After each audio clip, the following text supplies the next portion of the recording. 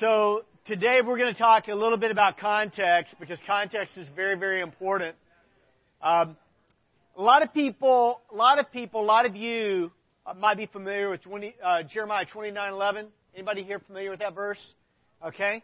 So a lot of us are familiar with Jeremiah 29:11, where God says to Israel is in Babylon, they are in exile, and what God says to them, He says, "For I know the plans I have for you, declares the Lord, plans for welfare and not for calamity, to give you a future and a hope." And a lot of us love that verse. We do. We love the concept of hope, and we love the concept of God having a plan for us. But there's a context for that whole verse. There is. Because what Jeremiah, the prophet Jeremiah, has been addressing with the nation of Israel, they're in exile. They're in a place called Babylon. Babylon, that's the bad guys, okay? That's the bad guys. And so they're living among all these bad guys. But what has happened is they have false prophets who've been telling them, you know what, you guys, you don't need to build homes, you don't need to put down roots, because God is going to take you right back to Jerusalem. And God says, I'm sorry, it's really not going to be like that. In fact, you're getting ready to spend the next 70 years in Babylon. That's what He's telling them. So He tells them, build houses, plant gardens, take wives for yourself, take wives for your sons, give your daughters in marriage. And then what God says to these people is He says this. He says, seek the welfare of the city. Interesting. He's telling them to seek we like that verse 11. For I know the plans I have for you, declares the Lord, plans for welfare. We like the idea that God has plans for good for us. But what God tells His people is this. He says, seek the welfare, the good of the city where I've sent you in exile. Right now, this city that we're in is not our final home. Our final home is with God. But right now, while we are in exile, waiting to return to our home, what God says is this. He says, seek the welfare, seek the good of the city where I've sent you into exile. And pray to the Lord on this behalf. He was telling them to pray for Babylon. Not for judgment. That's not what He was telling them to pray for. He told them, pray on behalf of the city. Pray for its welfare, seek the welfare of the city where I have sent you in exile. Pray to the Lord on this behalf, for in its welfare, you will have welfare. Now, folks, what that means for us is the more that we pray for the good of this community, and the more that we seek the good of this community, you know who benefits from that? We do. And so when we do things like our fall festival, what we're doing is we are seeking the welfare, the good of our community. When people do things like, Belinda, I was thinking about our conversation on Friday about you're going to go to the prison and share your testimony. And in years past, you and Carmine, you've been involved, you've been invested in helping people in recovery. You're seeking the good of your community. And Carolyn, I think about you, and I think about Matt, and I think about what happened on your block, just like 3 or 4 houses down. A couple of years ago, some guys go in. I don't know how many guys went in, but 3 people were shot. 1 was killed in a hail of gunfire, bullets, casings everywhere. And you guys started a Crime Watch neighborhood. And the other night, just a few weeks ago, they had this barbecue in their backyard, and they were sitting around the fire together with their neighbors. And that God has brought something good out of something bad. See, that's what happens when we seek the welfare of our community. God does good things. And by the way, in seeking the good of our community and praying for the welfare of our community, we experience good, that welfare, that good as well. I'm bringing this up for a couple of reasons. One, I do want to encourage you to be involved in our fall festival. But the other thing I'd like you to do is if you are currently plugged into a place where you are contributing to the good of our community, I'd like to know about that. And some of you may not be comfortable with telling me because you feel like, well, I'm showing off if I tell. No, that's not why I'm asking you to tell me. The reason I'm asking you is because in 2020, I want us to do a better job than we've ever done of seeking the welfare of our community. And I'd like to know what you are already doing so that I'm not asking you to do something entirely different, but instead I can come alongside you in what you're doing.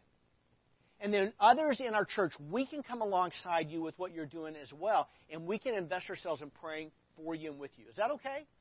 So I'd like you to let me know. You can use the little comment card that's in our bulletin. You can call me if you like. You can email me, text me, whatever. But I'd like to know how you're invested. And also I'd like to encourage you just to be praying and thinking about, is there something God is wanting you to do and how you'd like to get involved. But I'd like us to do that. Also tonight, I'd just like to remind you that we're going to be gathering together and we're going to be praying for the welfare of our community. So that's that. I want to ask you a question. I like to do this from time to time, and I know some of us are more comfortable with it than others. But what I'd like you to do is I'd like you to kind of get together in groups of 3 or 4 or 5 people, however you want to do this, and I want to ask you a question. When is it okay for a parent to be exasperated with their children? Okay? If you're a parent, my guess is you've probably had this experience at least once. But I'd like you to discuss among yourselves, when is it okay for a parent to be exasperated with their children? Can you do that, please?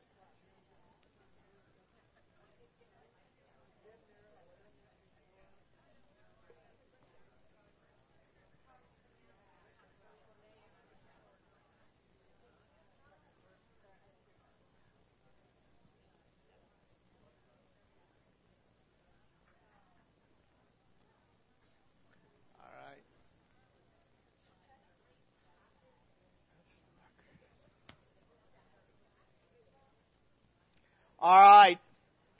So I'd like to hear from you.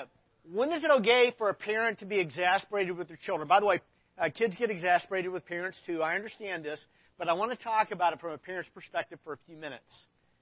So, what did you come up with?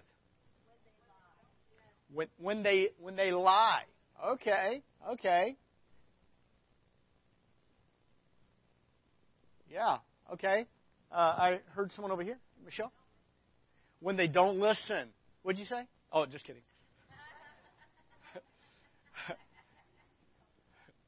Actually, that's called being a husband. No, just kidding. All right, what else? When is it okay for a parent to be exasperated? Charles? Oh, okay. So I'm gonna make it less specific, but when they are doing something. When they are doing something that could hurt them.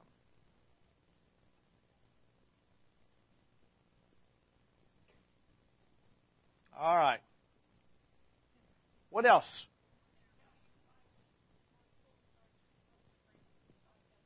Okay. I'm just going to say 35 dozen cookies, and we'll know. All right. What else? When's it okay for Dolly? Okay. So making bad decisions.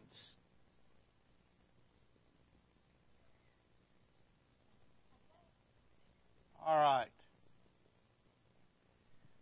All right. So let me just pause right there. Let me ask you to discuss among yourselves another question, okay? How should a parent deal with a child who's involved in destructive behavior? Behavior that is either harmful for themselves or harmful for others. And this is going to change based upon the age of the kids. So, but I still want you to take a few minutes, and I want you to kind of wrestle with that one. So, all ages, all ages. So, how should a parent deal with a child who's involved in destructive behavior?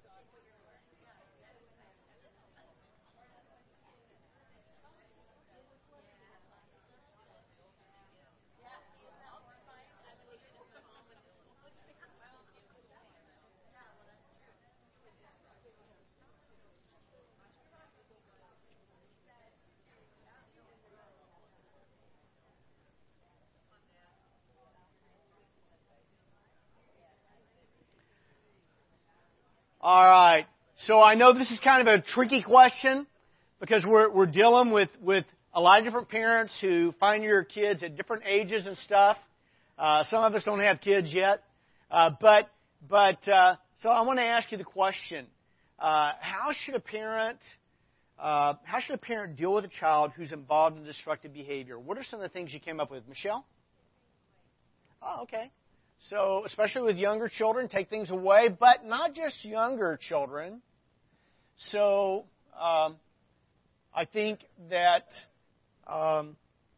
sometimes the things that we give children, whether they're small or even as they get older, sometimes if we're not careful, the very things that we are giving them to show our love may not always be good for them and how they live their lives. So we have to think about that. So I saw another hand back here. Okay. Prayer and patience. Okay.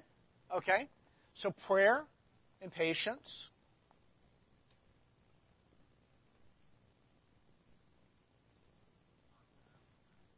Talk to them. Okay. Kathy, I saw your hand back here.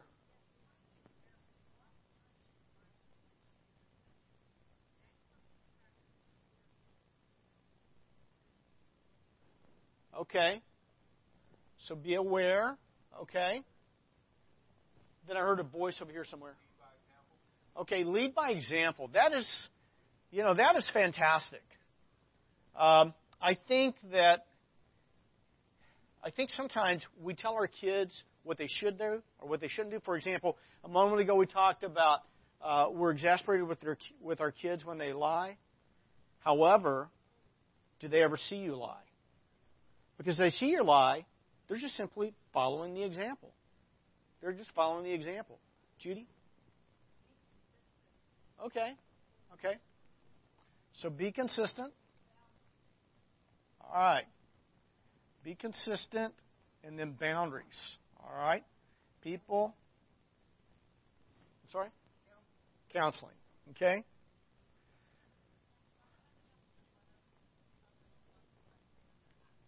Yeah. I think that some of us have a really hard time watching our children suffer.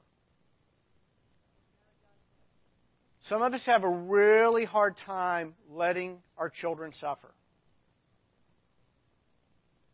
We have a really, really hard time with this. And I'm just going to tell you that when you remove suffering from the life of your child, you do not do them a favor. You teach them that they can live their lives any way they want to without consequences. And sometimes the most loving thing you can do is let your children feel the pain, the consequences of their actions. And this is hard, but it's healthy. We live in a cause and effect world. And if you teach your kids that they don't live in a cause and effect world, that they are exempt, then they don't learn from their experience. I'm just going to leave it right there for a few minutes. There's a reason why I wanted to do this. A moment ago, I talked to you about the importance of context. Context is hugely important. Some of us in this room have had some really toxic experiences. Okay? When I say some of us, I'm talking about every one of us, all right? Just in case you were wondering. Some of us have had some very toxic experiences. Some of us have had some very toxic experiences in our homes. Some of us have had very, very toxic experiences in our churches. This is the problem that you have and I have. We read the Bible, and we don't even know we're doing it. We use the experiences of our past as a filter. We do this, and we don't even know we're doing it. And we use it as a way, not knowing that we're doing it, to help us discern and understand the Bible. Do you understand why this is dangerous? Because when you don't know your own toxicity, when you don't know how your own experiences shape the way you read and understand situations. Have you ever listened to someone in a conversation and they said something that felt really, really hurtful, but then later you found out the context and you realized it wasn't as hurtful as what they were saying? You ever done that? Now, sometimes we can do the exact same thing with the Bible. The reason I wanted to do this is because we're going to read a text of Scripture, and as we read the Scripture, this is how I want you to hear it. I want you to hear this and think about this, and I want you to think about the Apostle Paul as being like a parent who dearly, dearly, dearly loves the Corinthian church. And because he loves them, he's exasperated. Because he sees destructive behavior, and he sees the implications that destructive behavior has in the life of the person who's doing it, but also the ripple effect that it's having in many, many other people's lives as well. And if we don't understand that context, it's easy to read Paul in 1 Corinthians 5 and just assume that he's angry. Or let's make this even a little bit more complicated. Okay? One of the worst times for a pastor to preach is when he feels tired and cranky. I'm tired and cranky today. I'm getting ready to talk about a text that could sound very tired and cranky. Okay? I had a little ER room visit last night. They always happen on Saturdays. I don't know why. Okay? And I'll talk about it more in a moment. But what I don't want you to hear is my tired and cranky voice. What I want you to hear is the love that a pastor or a parent might have for their children, a pastor might have for his church. 1 Corinthians chapter 5.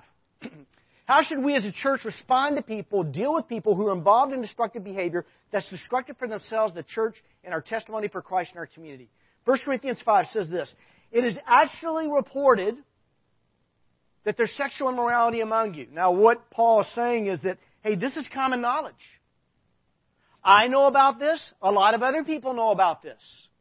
In fact, I live a long way from Corinth, and I've heard about it. And he says to the Corinthian church, it is actually reported that there's sexual immorality among you, and of a kind that even pagans do not tolerate. Now, do you understand the significance of that phrase?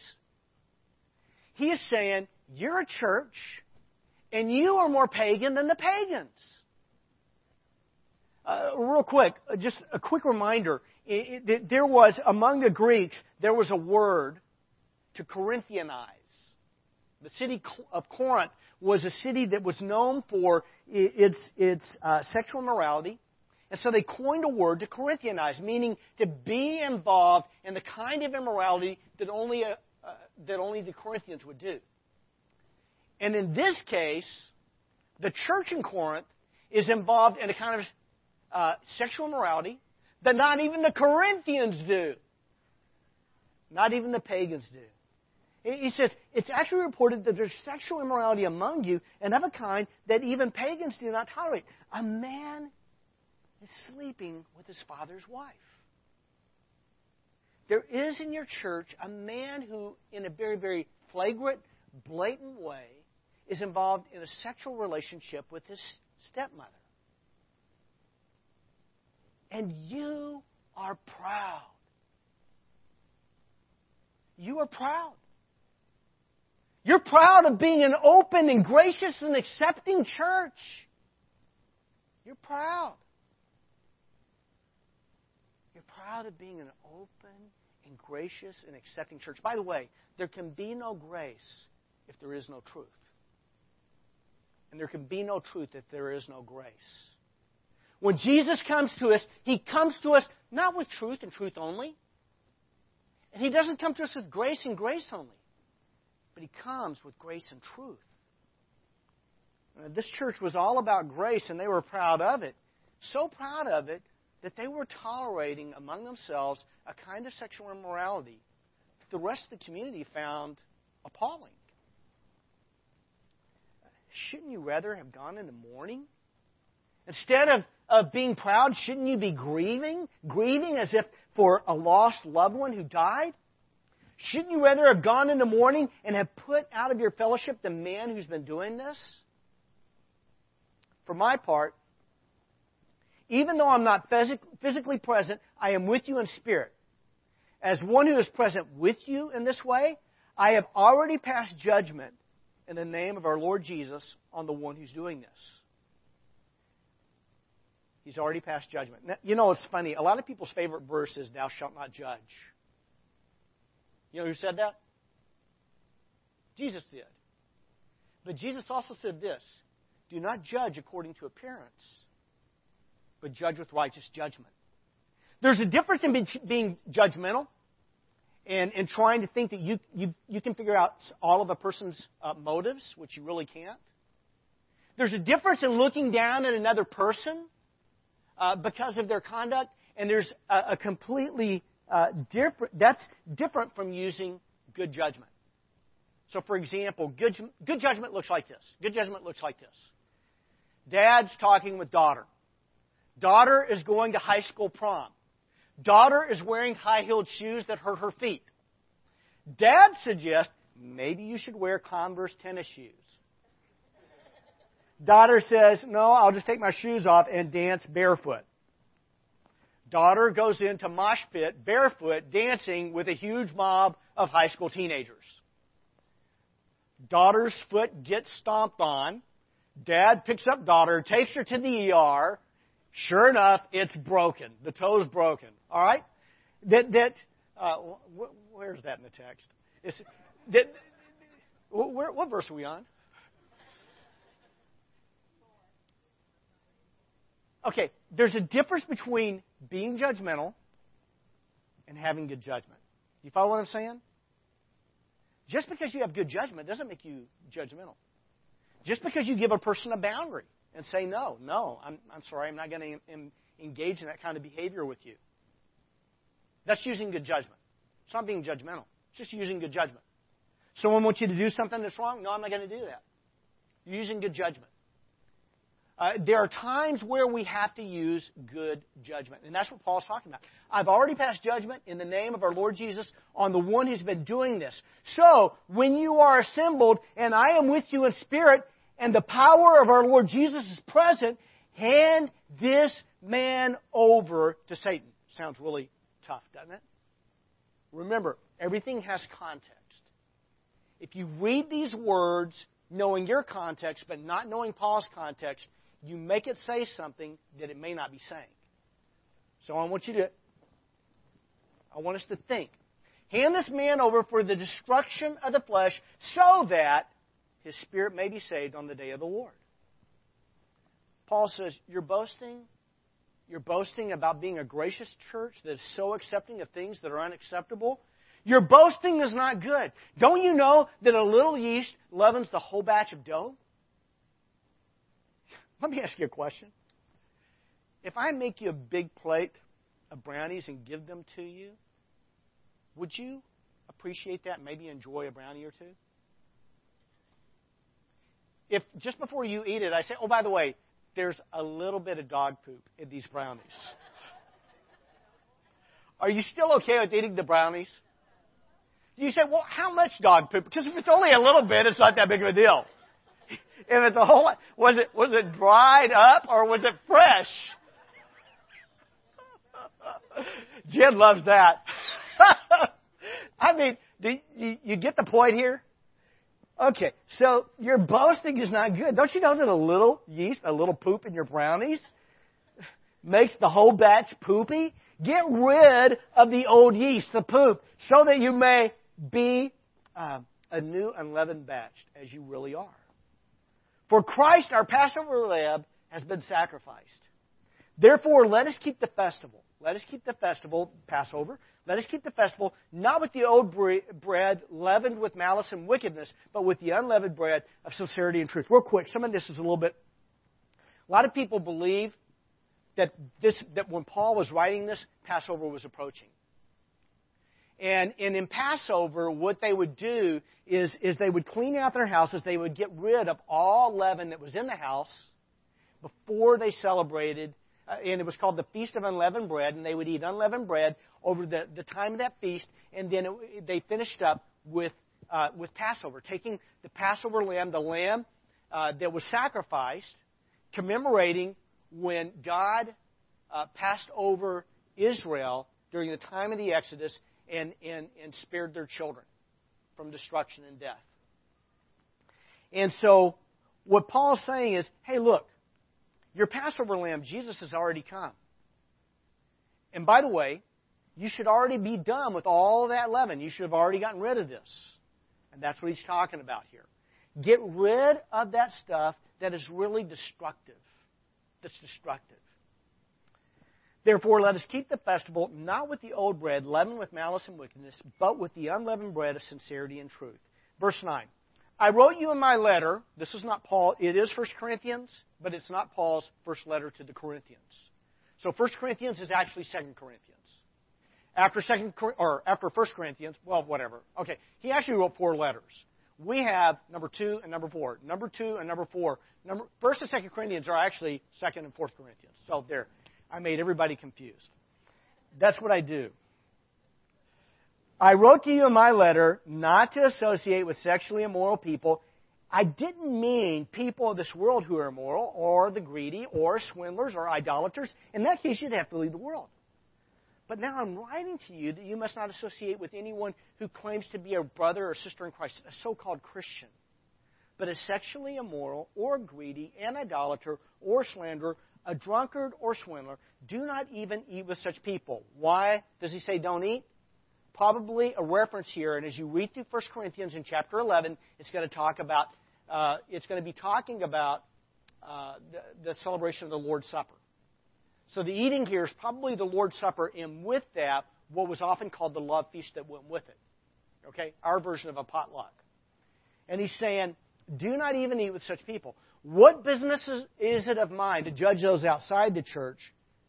Are you not to judge those inside? God will judge those outside. Expel the wicked person from among you. Now, here's the thing. Depending upon what your church background is, you can bring a lot of toxicity to this text. Okay? And that's the reason I talked to you about context on the front end. And that's the reason, what I want you to see here is that Paul, as a pastor, as an apostle, has a father's heart for his people. It's kind of like a parent who's concerned about the destructive behavior of their children. Okay? Does that make sense?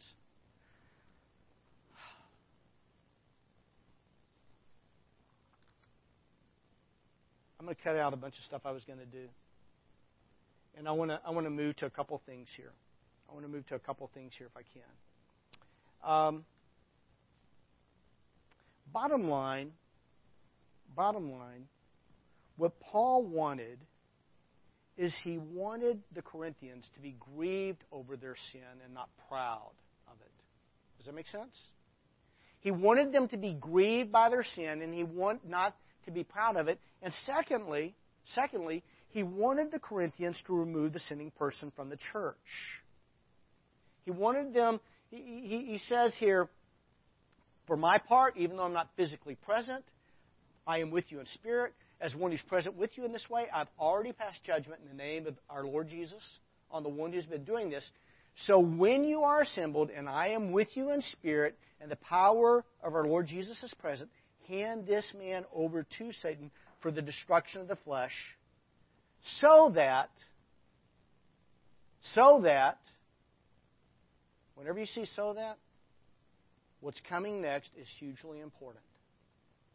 So that his spirit may be saved. What is it that Paul is concerned about here? He is concerned about this person's salvation. That's what he's concerned about. He's concerned about this person's salvation. So I'm going to try to give you an illustration that hopefully will help make this clear. And it's kind of like this. As followers of Jesus, following Jesus, you have, in some measure, an umbrella of protection. Now, this doesn't mean that you're protected from every bad thing that can happen to you. Job was a godly man, and God allowed Satan to touch him. But with being a follower of Jesus, in some measure, there is an umbrella of protection for you and me that comes with that. As a follower of Jesus who is connected in a good church, with that there comes an umbrella of protection. Earlier today, Joe and I were talking about the importance of relationships and being connected with other people. And we were talking about that sometimes we as guys, we can play with our cards pretty close to the vest. We're very, very careful to talk about what's going on in our lives. We're really, really good at stiff-arming people from getting too close to us. And a lot of times we do this because of insecurity. No man likes admitting that he's insecure.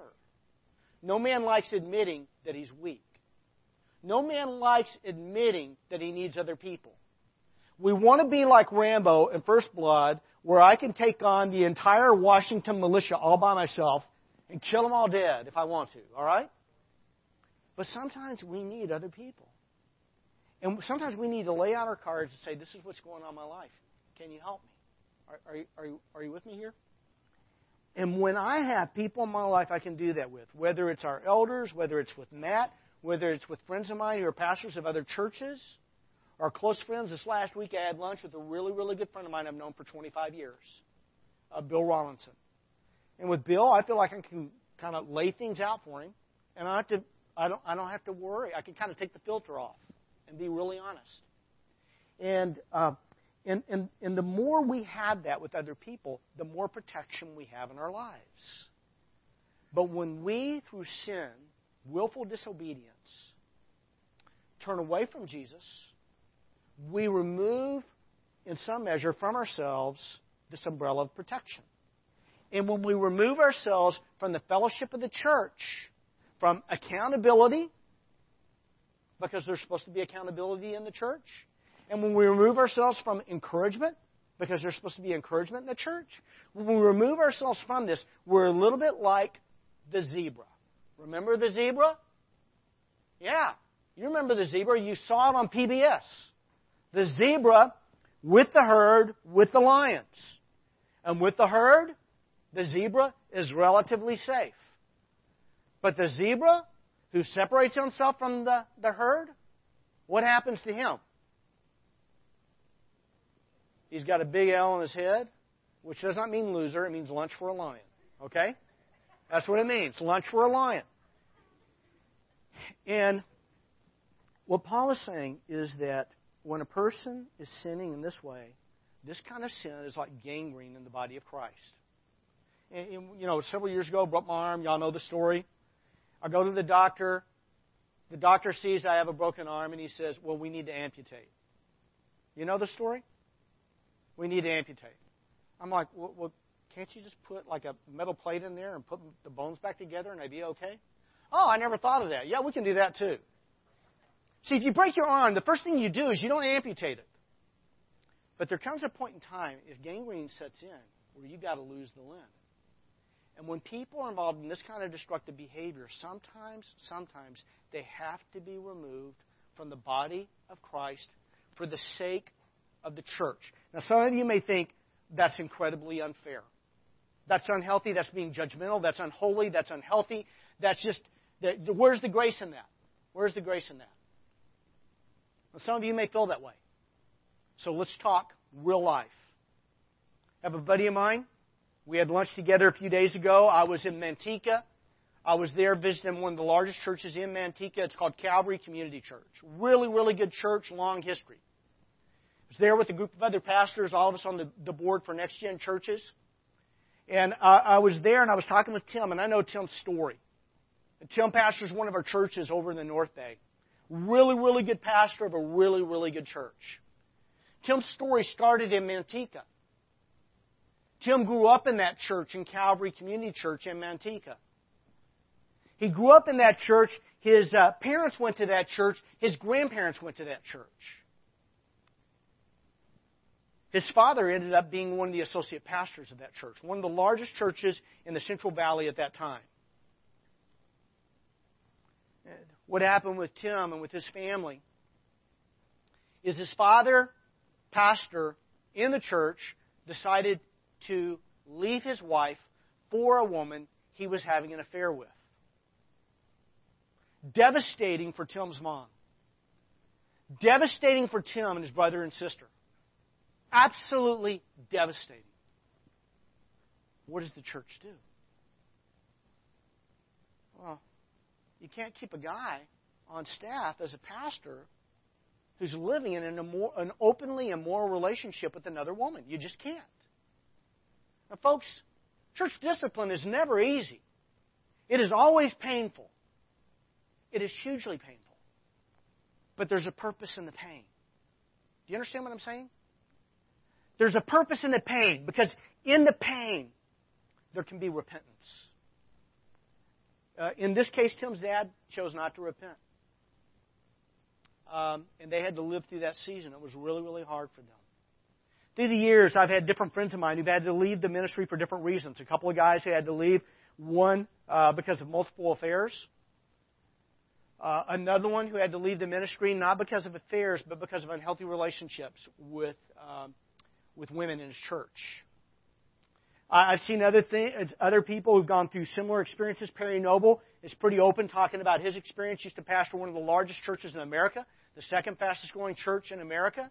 Church of 32,000 people on 11 campuses. Noble began to struggle more and more with his drinking. He began to look for his solace. These are his words, not mine. He began to look for his solace in alcohol instead of in Jesus and his relationships with other people. And because of the impact it had in his life, in his family, and the people he worked with, he had to step down. Another guy, Mark Driscoll. Driscoll is actually, he's in a pretty good exegete of the Scriptures. I would say he's an exceptional exegete of the Scriptures. Pretty powerful communicator. Driscoll had a track record of what some people would call misogyny. Being very abusive, condescending, and mean towards women in his church. He had a track record of being abusive with other staff and people in the church. And there were a few other things that were going on. Driscoll had to step down. More recently, Bill Hybels up in Willow Creek Community Church. It came to be known that he was involved in not affairs, but just unhealthy relationships with women. Had to step down. Now, folks, none of this is easy. Nobody wants to go through church discipline. Of all people, the pastor doesn't want to have to do it. But there are times where you have to address it to effect repentance in the life of the person. These are always painful situations. So let's talk real quick. How do we approach matters like this at SVC? This is where I got to go fast. Number one, when we have to address matters like this, we always want to examine ourselves first. We do. Why do we want to examine ourselves first? Because sometimes I can pay attention to another person's unhealthiness while ignoring my own unhealthiness that may be even worse. You understand what I'm saying? This is why Jesus says, what Jesus says, he says, why do you look at the speck of sawdust in your brother's eye and pay no attention to the plank in your own eye? How can you say to your brother, let me take the speck out of your eye, when all the time there's a plank in your own eye? You hypocrite. First take care of the plank. Take the plank out of your own eye, and then you will see clearly to remove the speck from your brother's eye. That we have to always do this inventory of our own hearts, our own lives. Am I coming with a spirit of superiority? Am I coming with a spirit of pride? Am I coming with a spirit of condemnation? I've got to, it's real easy to focus on another person's stuff and miss our own.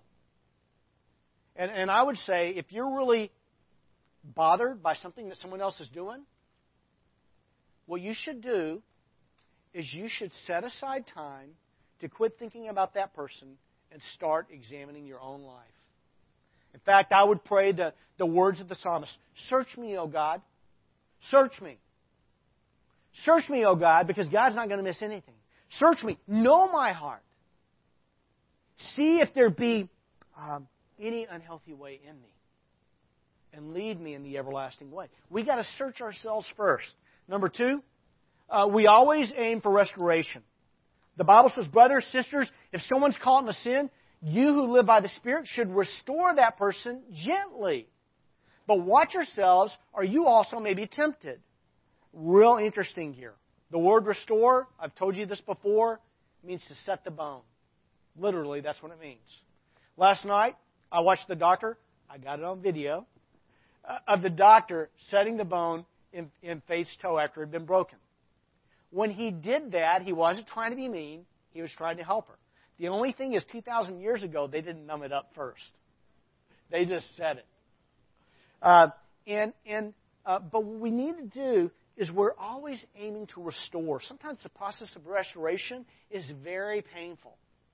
But our aim is not humiliation. Our aim is restoration. Are you with me? Our aim is not aggravation, to aggravate this person. Our aim is restoration, to restore this person. Number 3, we follow the 3-step process of Jesus. What am I talking about here? In Matthew chapter 18, Jesus says, hey, if your brother sins, go to him, just between you and him, and if he repents, you've won your brother. That's the first step. Meaning that what we don't do is next Sunday have an open mic day where everybody airs out their problems with everybody else, okay? But you go to the person just between the two of you, you and that person alone. By the way, the best time to approach that person is probably not before they're getting ready to, they're getting ready to do something that's, anybody here, well, I'm not going to get into that. But just go to the person at a time that's good for them and not good for you, okay? You want to pay attention to not just what's easy and convenient for yourself. Because if you're doing that, you're just being selfish. But going to the person at a time that's really good for them.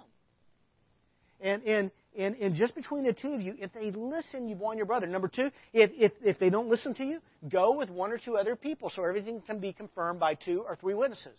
If not, tell it to the church. Okay? So we follow a process like that. Okay? Number 4, if something is done publicly, we address it publicly. If it's done privately, we address it privately. In 1 Corinthians chapter 5, what was being done by this man was very, very public. People knew he was having sex. I said that word, yes, sex, in church. People knew he was having sex with his stepmom. It was very open, very blatant, very flagrant. When things happen like that, you have to deal with it publicly. Why? Because everybody knows, and it's got to be addressed. To be honest with you, most cases, about like church discipline that I've seen and watched, typically it's usually with a staff member of the church who has a very, very public, what they've done is very, very public, or the way they're dealing with it is having a huge ripple effect with many, many people. And there's no getting around it. You just have to deal with it publicly. So what we do is if something's done publicly, we address it publicly. Sometimes that public may be a small group, 5 or 6 people. Then that's the 5 or 6 people. That's the public we deal with it in. Sometimes the public is 3 or 4 people. We deal with it with 3 or 4. Sometimes it's more. We deal with it with more. But if it's public, we deal with it publicly. If it's private, we deal with it privately. Finally, number 5, if it has legal implications or requirements, we turn it over to the proper authorities. A couple of friends of mine, both their churches were embezzled large sums of money. When they addressed it, they had to involve the proper legal authorities. By the way, in the world today, it's not been in the news quite as much, but we've seen so many times where a child has been sexually abused in a church, and the church tried to keep it private and cover it up so as to not ruin the reputation of the church. In doing that, children were being molested. We've seen this. We've read the newspaper headlines. When something happens of that nature, by the way, just so you know, I'm a mandated reporter. I'm a mandated reporter. If you tell me you're going to do harm to another person, guess what? I call the police. That's what I do. I've had to do it 2 times. All right? If you tell me you're going to harm another person, if you tell me you're going to harm yourself, I'm a mandated reporter. Just recently, I just learned this from a friend of mine who's a therapist. If a person receives child pornography, not that they were seeking, it was simply sent to them, that therapist has to give that information to the police. You know why? Not because they're coming after you for receiving it. You're the victim. Ultimately, the children are the victim. But you're being victimized as well. But they have to tell the police, and the reason they have to tell the police is because the police are going to go after whoever sent that to you. So, as a mandated reporter, there are certain things that I have to report. If something, if whatever we're dealing with has legal implications or requirements, we turn it over to the proper authorities. All right, this has gone longer than it should. So let's just let's end this. When dealing with matters of flagrant, blatant sin in the church, we must not be too lenient, as the Corinthians were, nor too severe, as churches sometimes are. When we address others in their sin, we must examine our own hearts first, and we have to approach people firmly. It has to be firm, but humbly. Okay? We cannot err. We don't want to. We don't want to be all about truth and not about grace, and we don't want to be all about grace and not about truth, because grace without truth isn't really grace, and truth without grace isn't really truth. But we've got to approach people with truth and grace. We have to aim for restoration of the sinning person while protecting the integrity of the church and our witness in the community. And when people repent, by the way, you want to know the good story, or you want to know the good news of this story in 1 Corinthians chapter 5? Do you know what eventually happened? You know what happened to this man? Because we know. We know what happened to this man. As you read through 1 Corinthians into 2 Corinthians, guess what happens to this man? He repents. He's brokenhearted. He repents of his sin. And you know what Paul says? Paul says, receive him with open arms. See, the aim is always for restoration. The aim is always for restoration, while also protecting the integrity of the church. Let's pray. God, today, we want to thank you. We want to thank you that in Jesus we have truth and grace. Not grace without truth and not truth without grace. And God, all of us, we have different backgrounds. We bring a different context to this text. And sometimes, God, with that, there can be a measure of confusion. And what we want to learn how to do, God, is we want to learn how to address things like this in a way that's healthy, in a way that's holy for everybody involved. And that's what we want to learn how to do. And I pray this in Christ's name and for your glory. Amen.